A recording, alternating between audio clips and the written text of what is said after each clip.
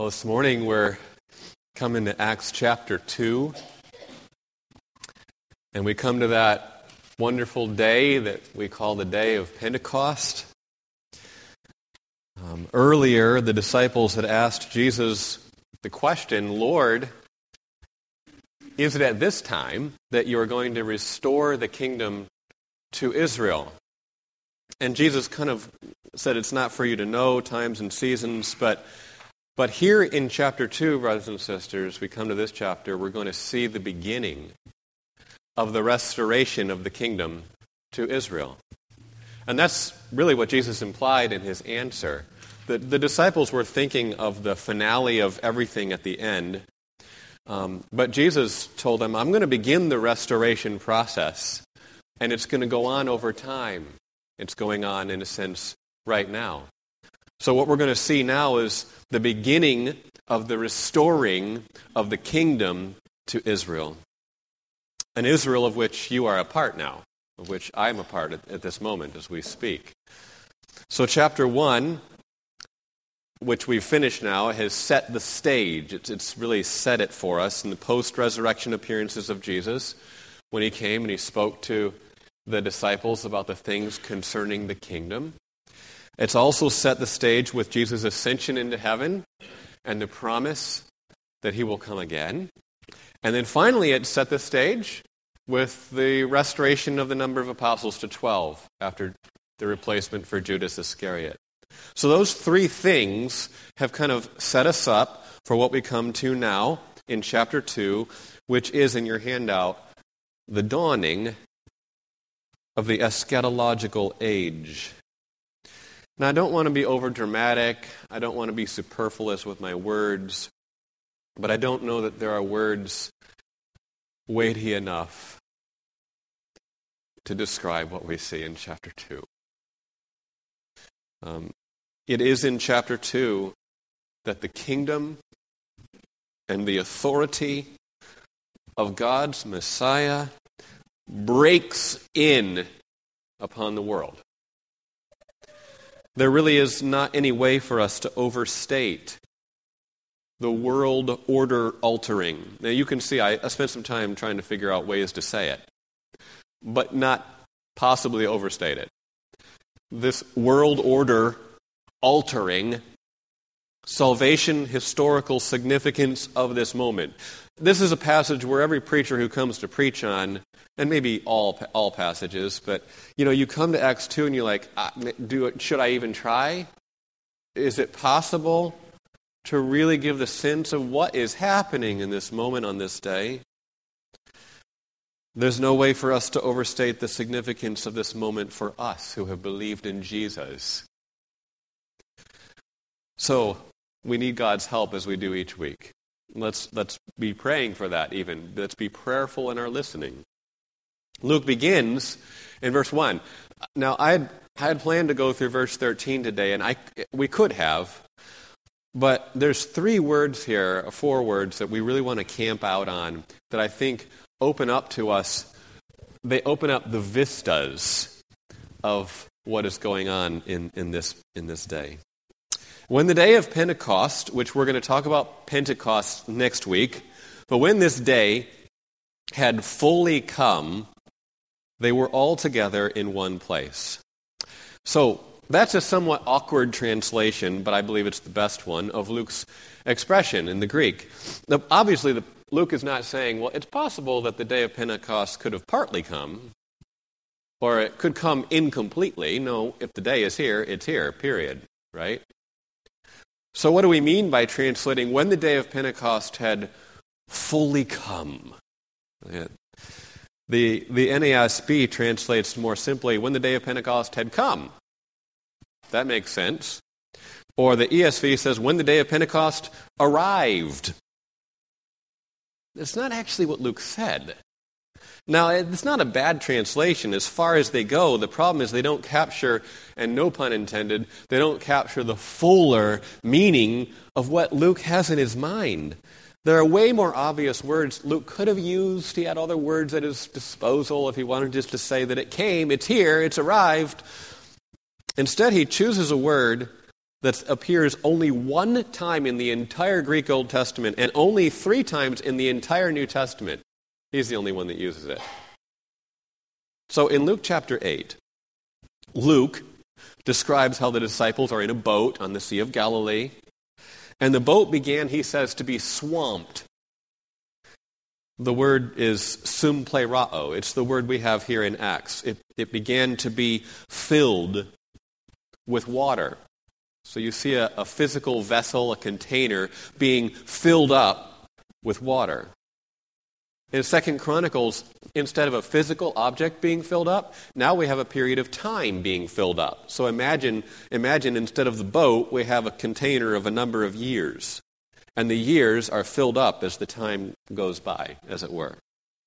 So Luke 9, 2 Chronicles says, all the days of the land's desolation it kept Sabbath until 70 years were filled up.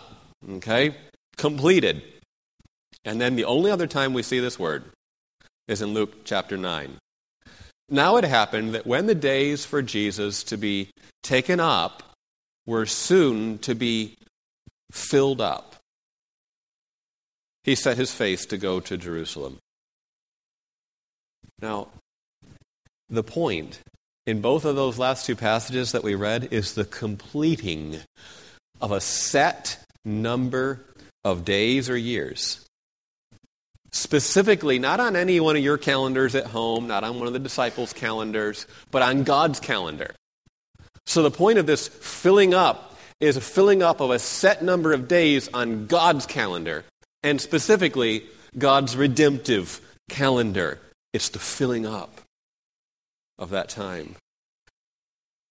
And so, here in Acts chapter 2, when Luke says that a single day has been filled up, that's unusual, because how is a single day filled up?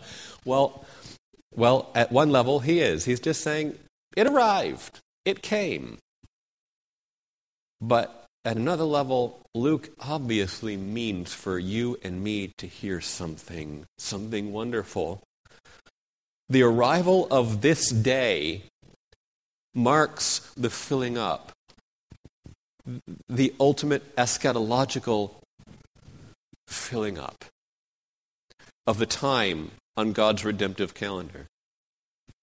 The arrival of this day marks the eschatological completion. There have been other completions before. Okay. But this is the ultimate completion of the time on God's redemptive calendar. And I will clarify, this is already and not yet. Okay. So it inaugurates the fullness that will be completed at the return of Christ. We're reminded of Luke's words in the opening verses of chapter 1 when he says, gathering the apostles together, Jesus commanded them not to leave Jerusalem, but to wait. So there's that sense of time passing. And so they are to wait until the time.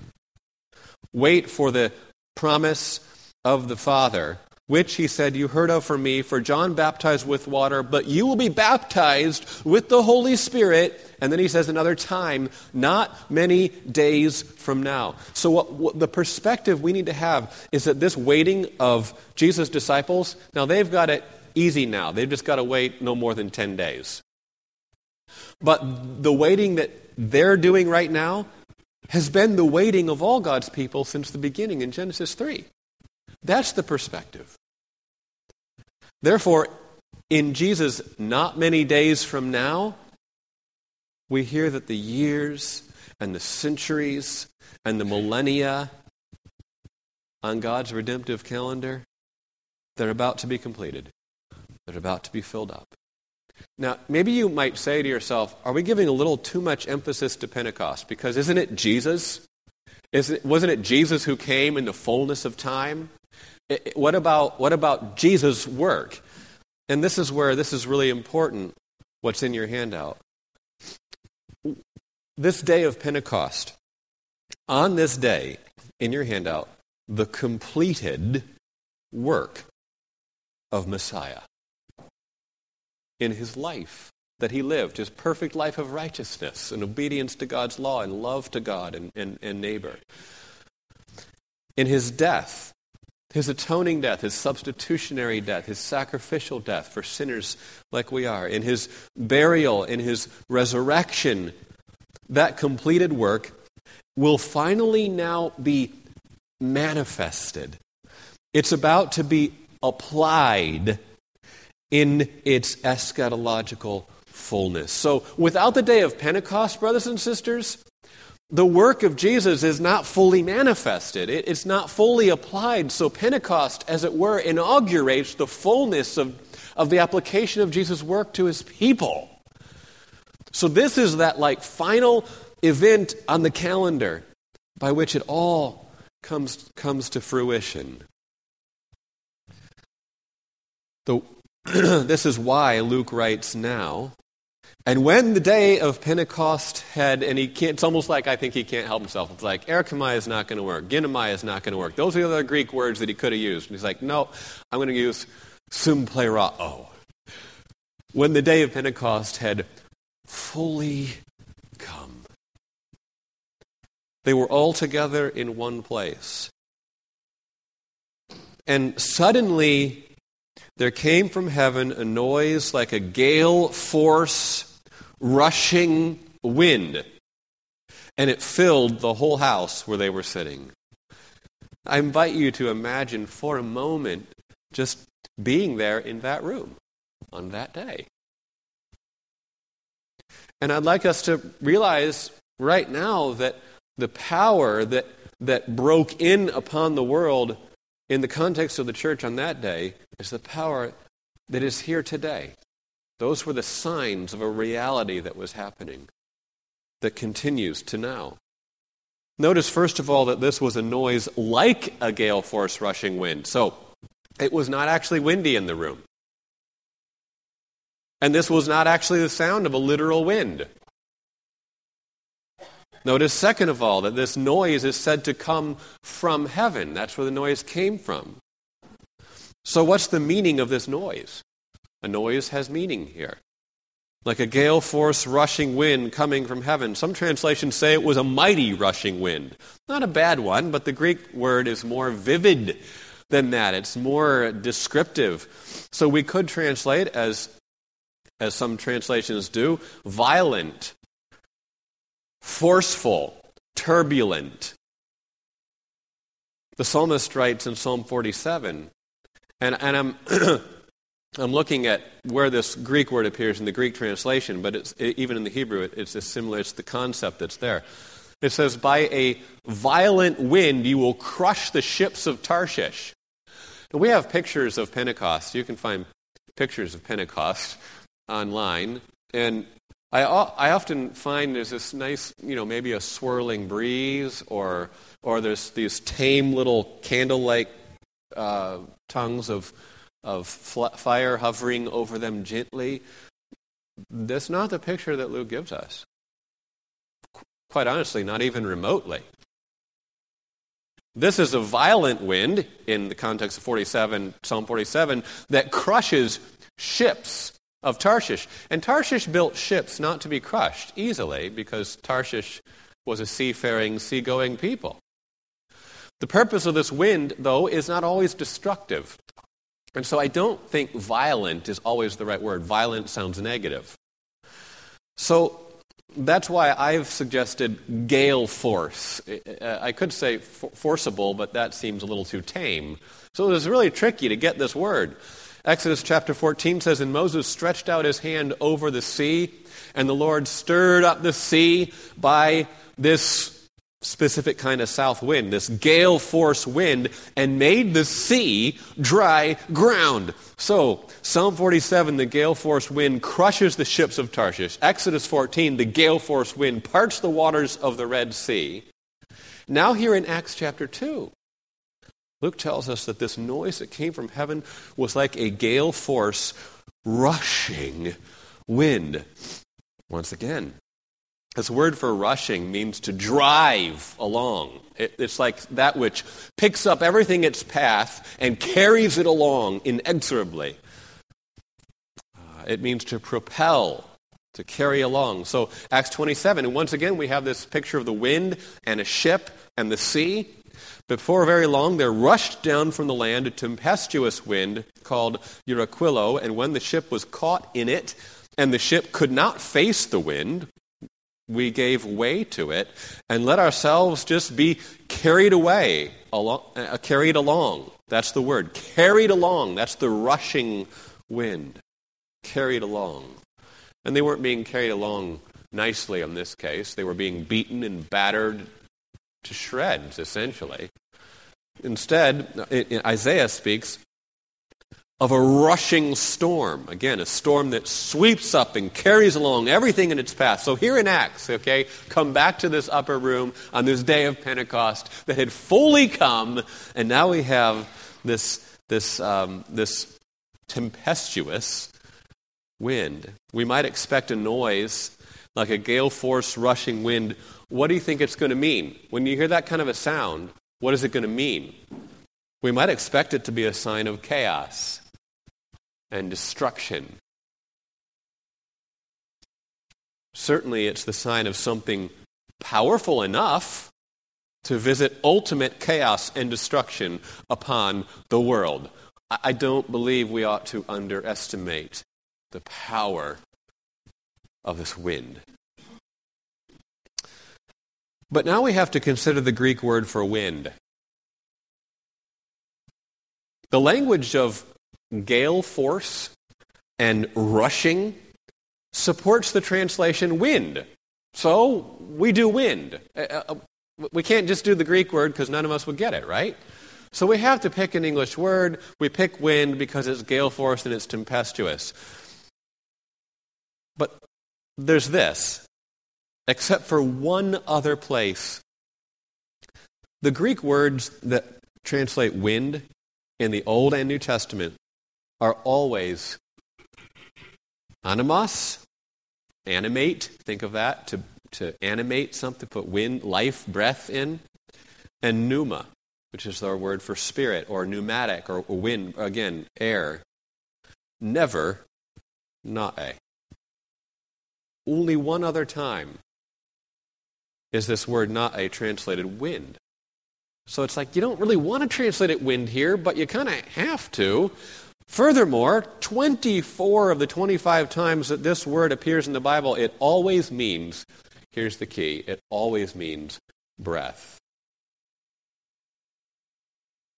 First time this word appears in the Bible in the Greek Old Testament is Genesis chapter 2. And God formed the man with earth from the land, and the Greek uses this phrase, and blew, like the wind blows, and blew into his face the breath. That's the word that we have here for wind in Acts chapter 2. The breath, the nae of life. And the man came into being as a living soul. So Elihu says, the Spirit of God has made me, and the breath of the Almighty has given me life.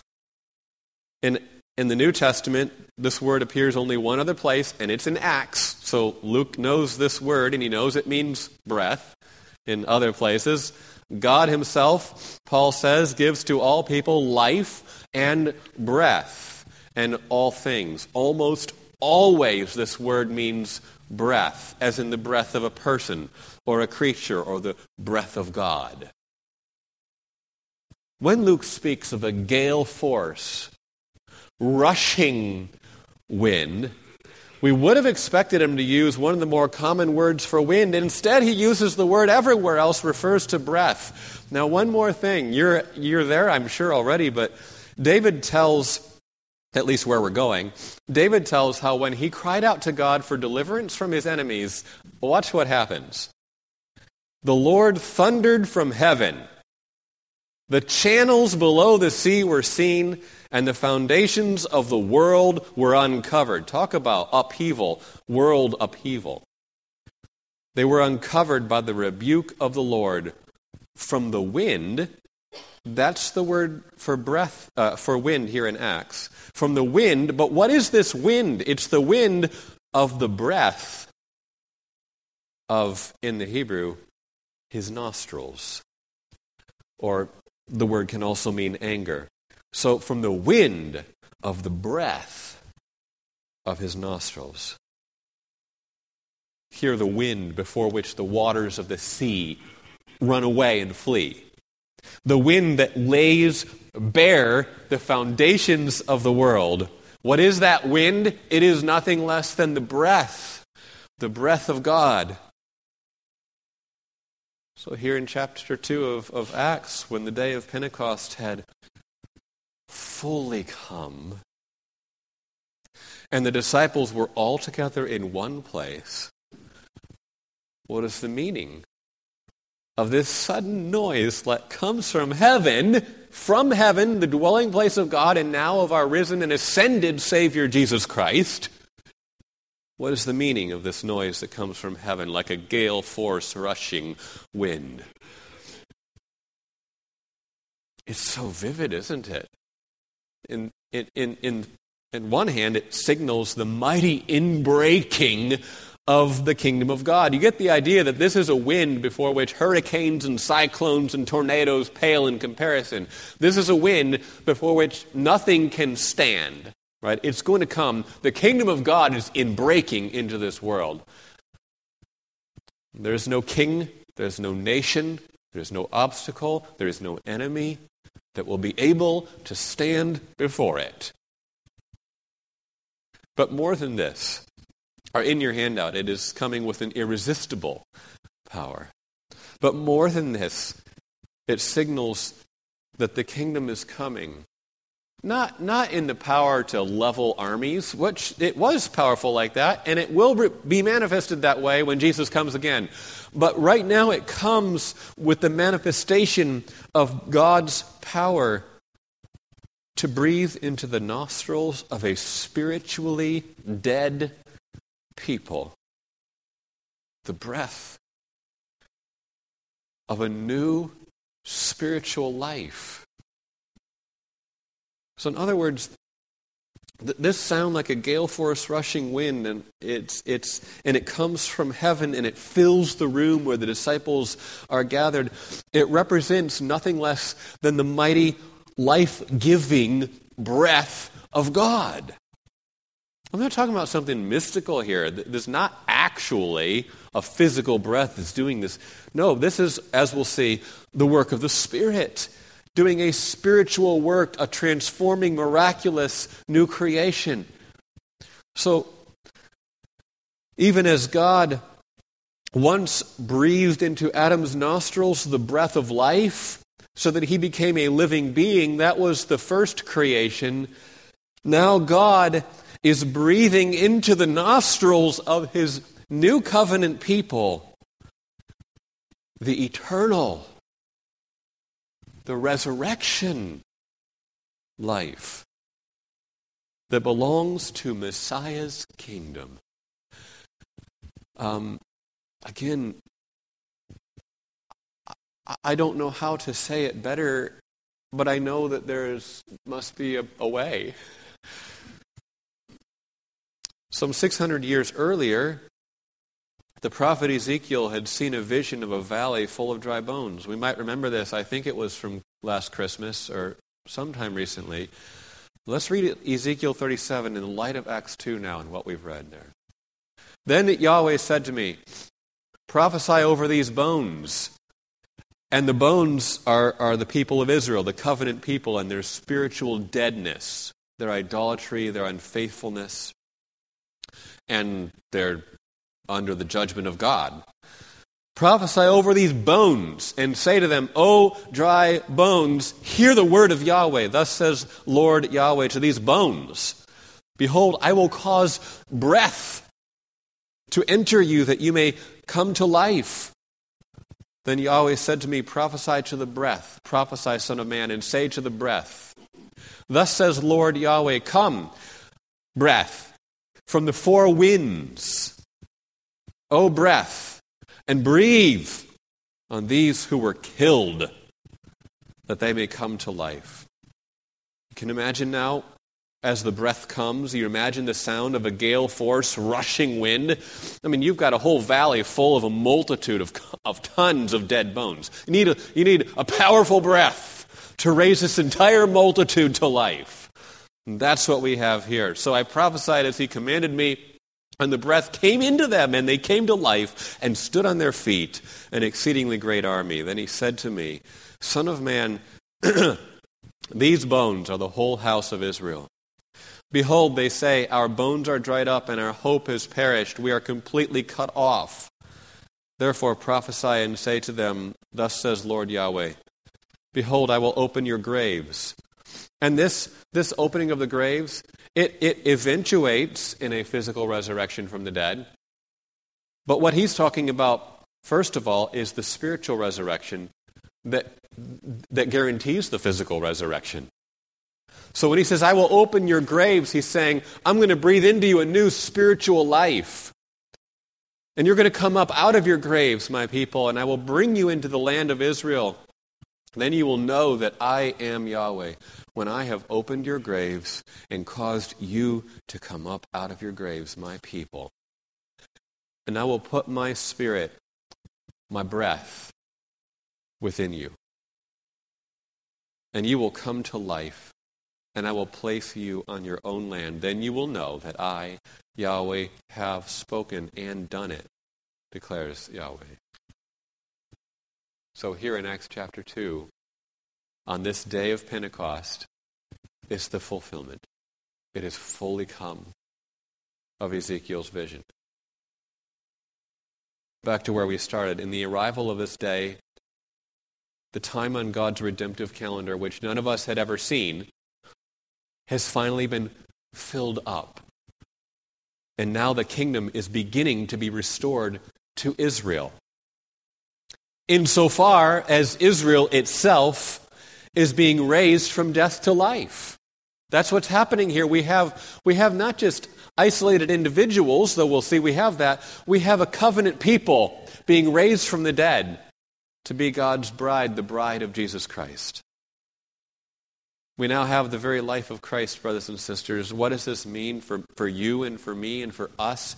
It means we have the life of Christ within us. Through the Spirit of Christ. The Spirit that Christ sends. The Spirit that testifies to Christ.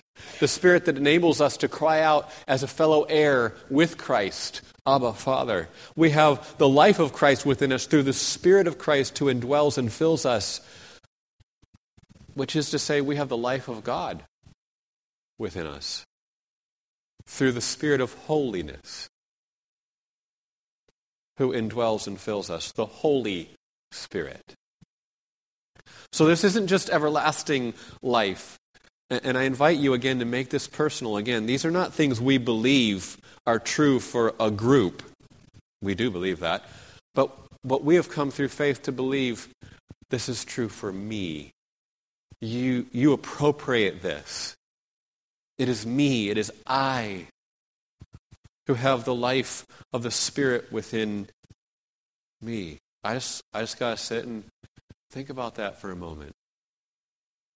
Believe it. Lay hold of it. Live it. It's not just everlasting life or the promise of life in heaven, though it is both of these things. This is a new principle of life within me now. So Romans chapter 8, Paul says, Therefore there is now no condemnation for those who are in Christ Jesus. For the law of the Spirit of life, see there it is, the Spirit of life in Christ Jesus has set you free, because you have a new principle of life in you from the law of sin and of death. For what the law could not do, weak as it was, through our own flesh, our own sinful flesh, God did. In that mighty rushing, that gale force rushing wind, God did, sending his own Son in the likeness of sinful flesh, and as an offering for sin, he condemned sin in the flesh. There's the completed work of Jesus, so that the righteous requirement of the law would be fulfilled in us, who do not walk according to the flesh, but according to the Spirit. The Spirit has taken the completed work of Jesus, applied it to us, and manifested that work in its fullness by raising us from death to life. By His Spirit, God has breathed into your nostrils, into our nostrils, the breath of Christ's own resurrection life.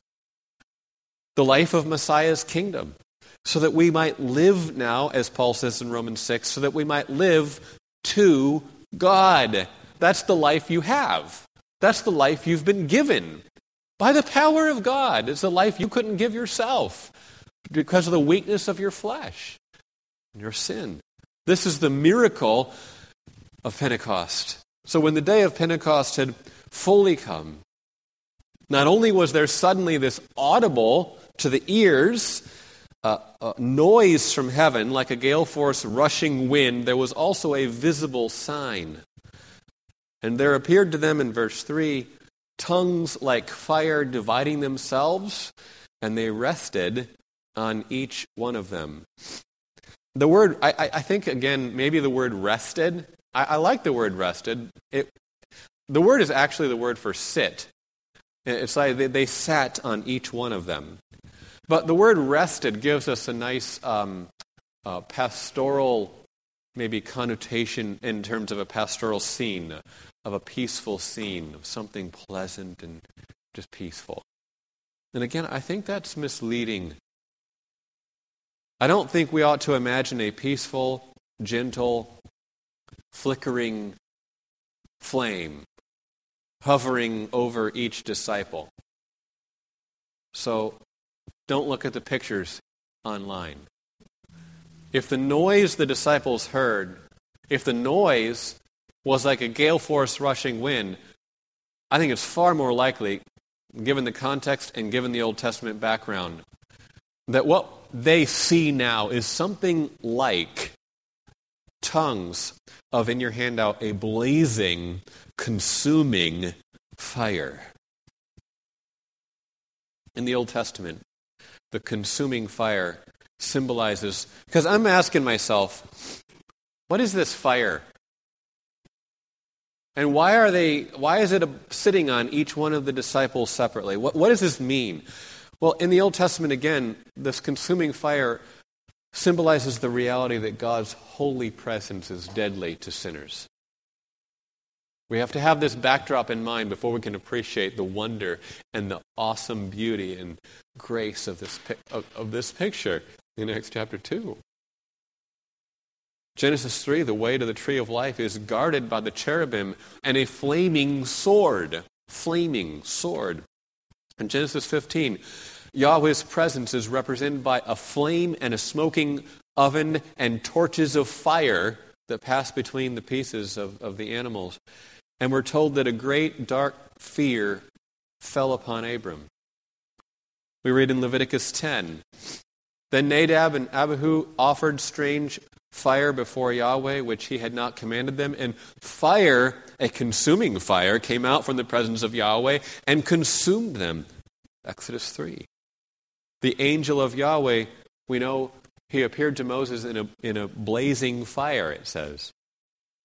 And when Moses turned aside to look, God called to him from the midst of the bush, and what did he say to Moses? Don't come any closer. Remove your sandals from your feet. The place in which you are standing is holy ground. We see a similar picture, Exodus 19. Mount Sinai was all in smoke because Yahweh descended upon it in fire.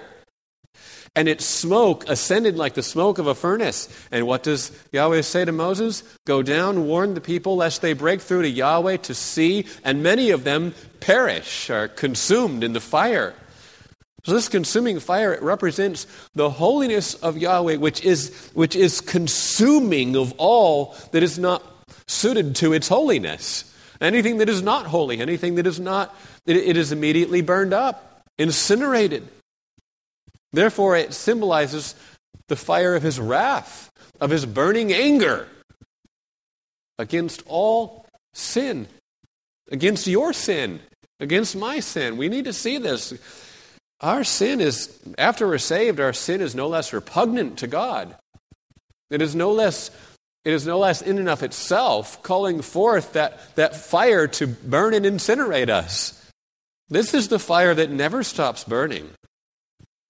For behold, Yahweh will come in fire, and his chariots like the whirlwind, to return his anger with wrath and his rebuke with flames of fire. For Yahweh will execute judgment by fire, and by his sword on all flesh, and those slain by Yahweh will be many. There was another then positive side, because you're saying, this can't be where Acts 2 is going, right? But we appreciate Acts 2 when we appreciate this. Because there was another positive side to this consuming fire of God's holiness. Because if through faith in the promised Messiah, you were protected, you were covered from this fire consuming you, well then, the prophet said that one day the fires of God's judgment would purge, in your handout, all of the wicked from out of Israel. I mean, if you were the righteous remnant in Israel, you spent your life groaning because you were surrounded in the covenant people by people who were worshiping idols and breaking the Ten Commandments. But God said that one day the fires of his judgment would burn and purge out of Israel all the wicked. And it would leave then, what does it leave? A purified, righteous remnant. Once all the wicked have been removed by the fires of God's judgment, then it's going to be that purified remnant that God is going to take and make into his new covenant community, his messianic people. And so we read in Isaiah chapter 4, the Lord will wash away the filth of the daughters of Zion and rinse away the bloodshed of Jerusalem from her midst by the spirit of judgment and the spirit of burning. It's the same fire that destroys, but that fire is now bringing about a good to the righteous remnant by faith. We read in Isaiah 6, after judgment and destruction there will be a 10th portion in the land, and it will again be subject to burning, like a terebinth or like an oak whose stump remains when it is felled. The holy seed is its stump. There will be a holy seed left after the burning is taken away, all the wicked. There will be a holy seed that's left. We see that then in Malachi chapter 4.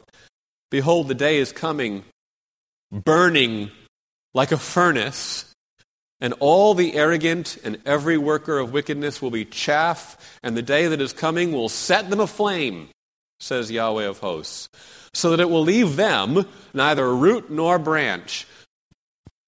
But for you who fear my name, the Son of Righteousness will rise with healing in its wings, and you will go forth and skip about like calves from the stall. And maybe we don't get that, but man, I mean, I don't know. I've been to the zoo before when you see, like, I've seen giraffes let out suddenly from where they were, and they're just frolicking and skipping, and it's a great, perfect picture. Only this is the cattle let out from the stall. It's a great picture of the joy that the people were going to have when they had been delivered into a people of righteousness. It's with this background in mind that we hear the words of John the Baptist in Luke chapter 3. As for me, John the Baptist, I baptize you with water, but one is coming who is mightier than I, and I am not fit to untie the strap of his sandals. He will baptize you with the Holy Spirit, breath, wind, the Holy Spirit. And I'm not saying the Holy Spirit is personal, a person in that sense, but there's a reason it's called the Holy Spirit. And I will baptize you with fire. His winnowing fork, by which he will purge out the wicked, right? The winnowing fork is in his hand to thoroughly clear his threshing floor, to gather the wheat into his barn, but he will burn up the chaff with unquenchable fire. There's the consuming fire that purges and purifies the people of God. And so the ultimate separation. Now here's the thing. Now this is important because we got to put this together. The ultimate separating of the wheat from the chaff is still awaiting Christ's return. It's still waiting his coming. Not yet. But here's the thing. This is the important part to grasp. The purging fires of that final day are already burning. They're burning now. They began to burn already when the day of Pentecost had fully come.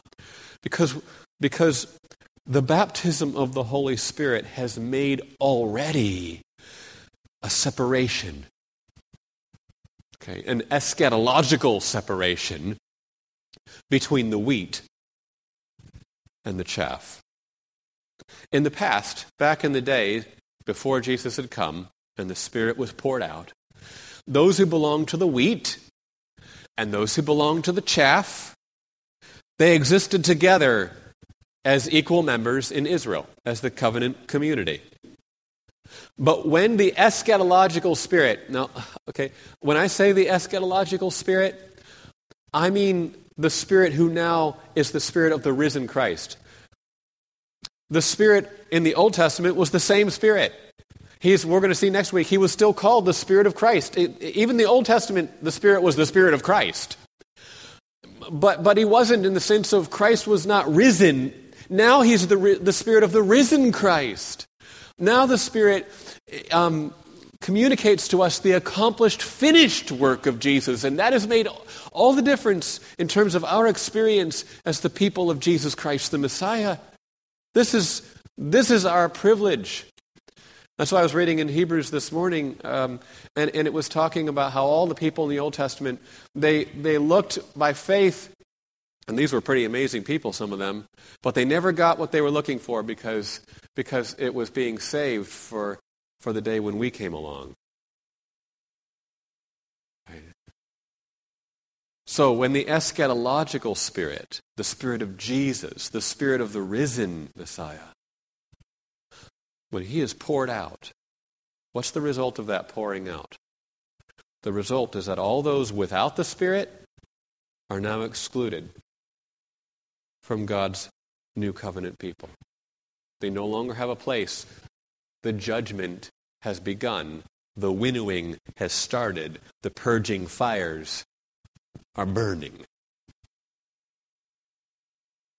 Paul says, if anyone does not have the Spirit of Christ, he does not belong to him. And so we see he does not say, if anyone has not prayed this prayer, or if anyone has not given mental assent to all these doctrines, though some of those things, the doctrines are essential and important, some of them, he says, if anyone does not have the Spirit of Christ, he does not belong to him. Those who do not have the Spirit of Christ are the chaff, who, if they do not repent, will be burned up with unquenchable fire. The fires that are already burning now and will be fully manifested on the final day. Those who do have the Spirit are the wheat, who are already even now being separated out and gathered into Messiah's barn. So in the coming of the Spirit then, we have already today the separation of the wheat from the chaff. Already today, the purging, smelting, refining fires of God's judgment are burning. Okay, Acts 2. You've got this whole tapestry in your head. Now we come to Acts 2. We ask, what does it mean when there appear to the disciples tongues like fire, dividing themselves and resting or sitting on each one of them? I think a little bit. I don't think, Luke, I don't think he intends this analogy, but I think of when Moses saw the bush that was burning, but it was not consumed. I think of here we have this, I imagine this blazing, consuming tongue of fire resting upon me, sitting on me, and I'm not consumed.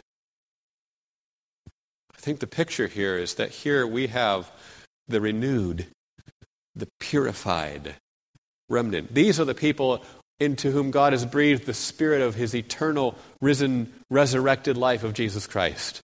So this is the remnant, and this is therefore the people that are left after the purging fires of God's judgment have done their work.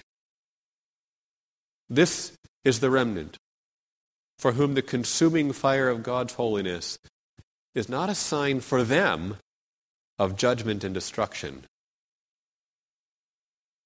Well, then what is it a sign of? It is the sign of God's presence, His gracious, powerful presence with them forever, in and through the Spirit of the risen Messiah. We see this pictured in Isaiah chapter 4. Isaiah 4 says, we read the first part earlier, when the Lord has washed away the filth of the daughters of Zion and rinsed away the bloodshed of Jerusalem from her midst by the spirit of judgment and the spirit of burning, there's this fire that purges and burns, then Yahweh will create over the whole area of Mount Zion and over her convocation a cloud by day, even smoke. Again, we ought to see here that this cloud is not a fluffy white cloud. This is the smoke of a fire, this cloud by day, even smoke, and the brightness of a flaming fire by night. For over all the glory will be a canopy. Just to set it up here, you have the cloud by day, which is smoke from the flaming fire that's visible by night. You think of it this way. The cloud is what veils the fire, or the fire inhabits the cloud, or the smoke is the smoke of the fire. The smoke of the fire envelops the fire. So it's really one thing. That reminds us, doesn't it, of the pillar of fire and cloud? The pillar of cloud by day, the pillar of fire by night that stood over God's people when they were in the wilderness. And again, those were not two separate pillars. It wasn't like they had a pillar of cloud and then it transformed into something else at night. Now let's bring in the other pillar, the pillar of fire. No, at night, the fire shone through the veiling cloud and smoke. While during the day, it was the cloud or the smoke enveloping the fire that was visible to the people. So in Acts chapter 14, it is the cloud that it said, the cloud gives light at night. It says the cloud gave light at night. Well, how did the cloud give light at night? Because it was inhabited with the burning, consuming fire. And later on in Exodus 14, we're told that Yahweh looked down on the camp of the Egyptians, and He looked down on them at one and the same time. He looked down through the pillar of fire and cloud. There was one pillar, fire and cloud. Once again, the cloud veils the fire. So Isaiah describes the future. He looks to the future and he says, one day, after the fire has done its burning, purging work, that fire then, that consuming fire of God's holiness and the smoke that envelops it is going to be a canopy over the remnant that remains. The fire will do its consuming work, then it will do its protecting, guiding work. And so the fire that is the sign of God's burning, purging presence in judgment is also the sign of God's protecting, guiding presence in salvation. Moses prays in Numbers 14, "You, O Yahweh, are in the midst of this people. For you, O Yahweh, are seen eye to eye, while your cloud stands over them." The Greek there is again, it's written in Hebrew, but the Greek uses the expression, "while your cloud is settled upon them. And you go before them in a pillar of cloud by day and in a pillar of fire by night." Now, here's the beautiful thing. Honestly, brothers and sisters, I don't know if Luke saw all this, and I'm hesitant, but I believe God saw all this, and that's why he did this. Luke doesn't unpack the symbolism and the meaning of these two signs, but I wouldn't be surprised if Luke did see all this, and I believe that God did this because he was revealing this to all his people for centuries to come. So in the Old Testament, there was one undivided pillar of fire and cloud that stood over the entire covenant people. So you've got this big covenant people, got wheat and chaff in it. And then there's one undivided pillar of cloud-enveloped, smoke-enveloped, consuming fire hovering over them. But what do we see in Acts? Here we see multiple tongues of fire, and some of our translations say distributing themselves. I think it kind of misses the point here. The word is maybe more literally translated dividing themselves. So it's as though you have the one consuming flame, but now, wonder of wonders, it's dividing. It's being divided and hovering and resting and sitting upon, emphasis, each one of them. Here too then we see a separation being made. The chaff is being separated from the wheat. Before, the pillar hovered over the whole people without making a distinguishing separation. Now, the tongues of fire hover over each one, thereby making a distinguishing separation between those who are in and those who are out, those who have the Spirit and those who will not. Now, that's not to say that the tongues rested on every single person who had the Spirit, but that's the picture that we have here. And here we also see then the blessing of the new covenant.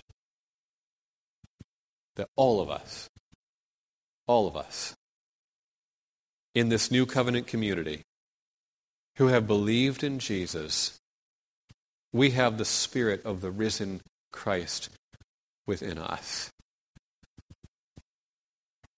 And sometimes you just have to spend time. I'm not talking about the power of positive thinking, okay? I'm not talking about just mentally psyching ourselves out. I'm talking about you just have to spend time believing the Word of God. It will make a difference in the living of your life this afternoon. We, all of us, have the Spirit of the risen Christ within us. That's different too. That God, in Christ, through His Spirit, is present with you, with each one of us, guiding us, protecting us, comforting us, convicting us, empowering us. In short, saving us.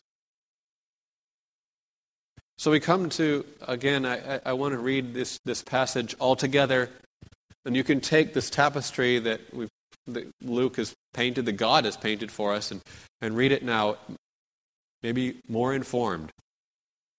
And when the day of Pentecost had fully come, they were all together in one place, and suddenly there came from heaven a noise like a gale force rushing wind.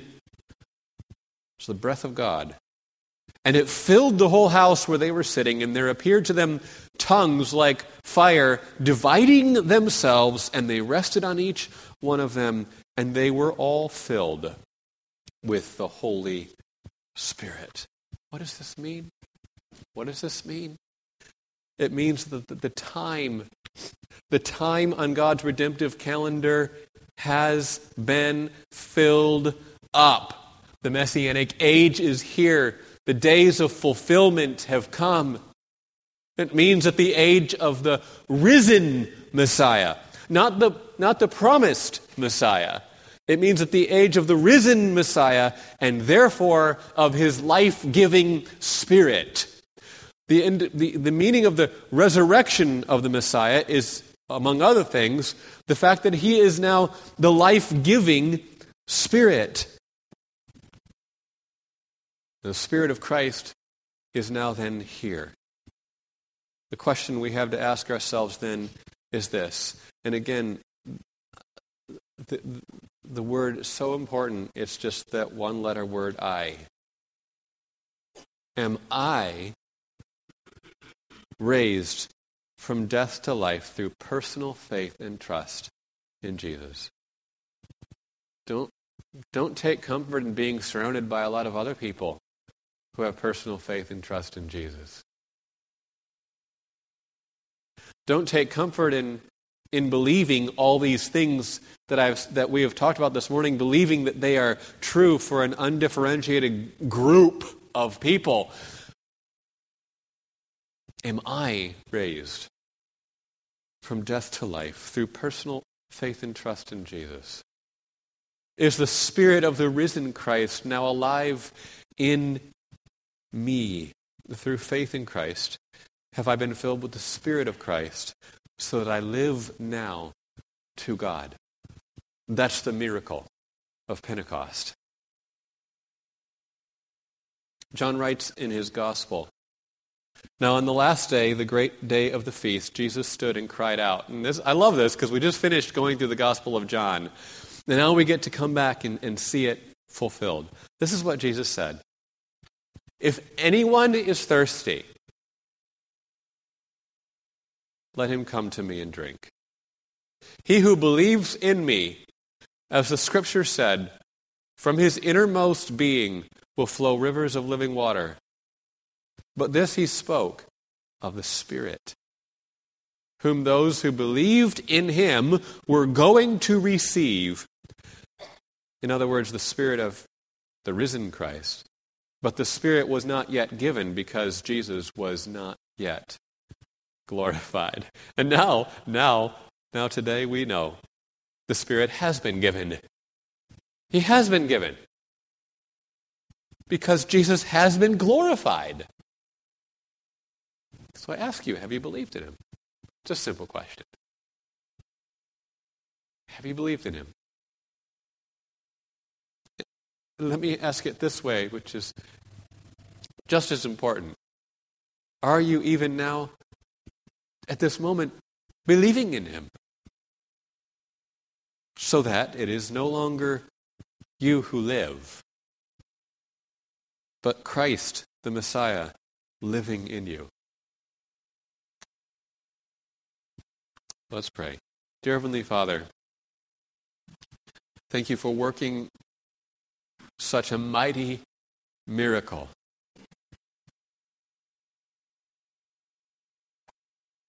Lord, let our eyes and our minds and our hearts be enthralled with your power, with your covenant faithfulness,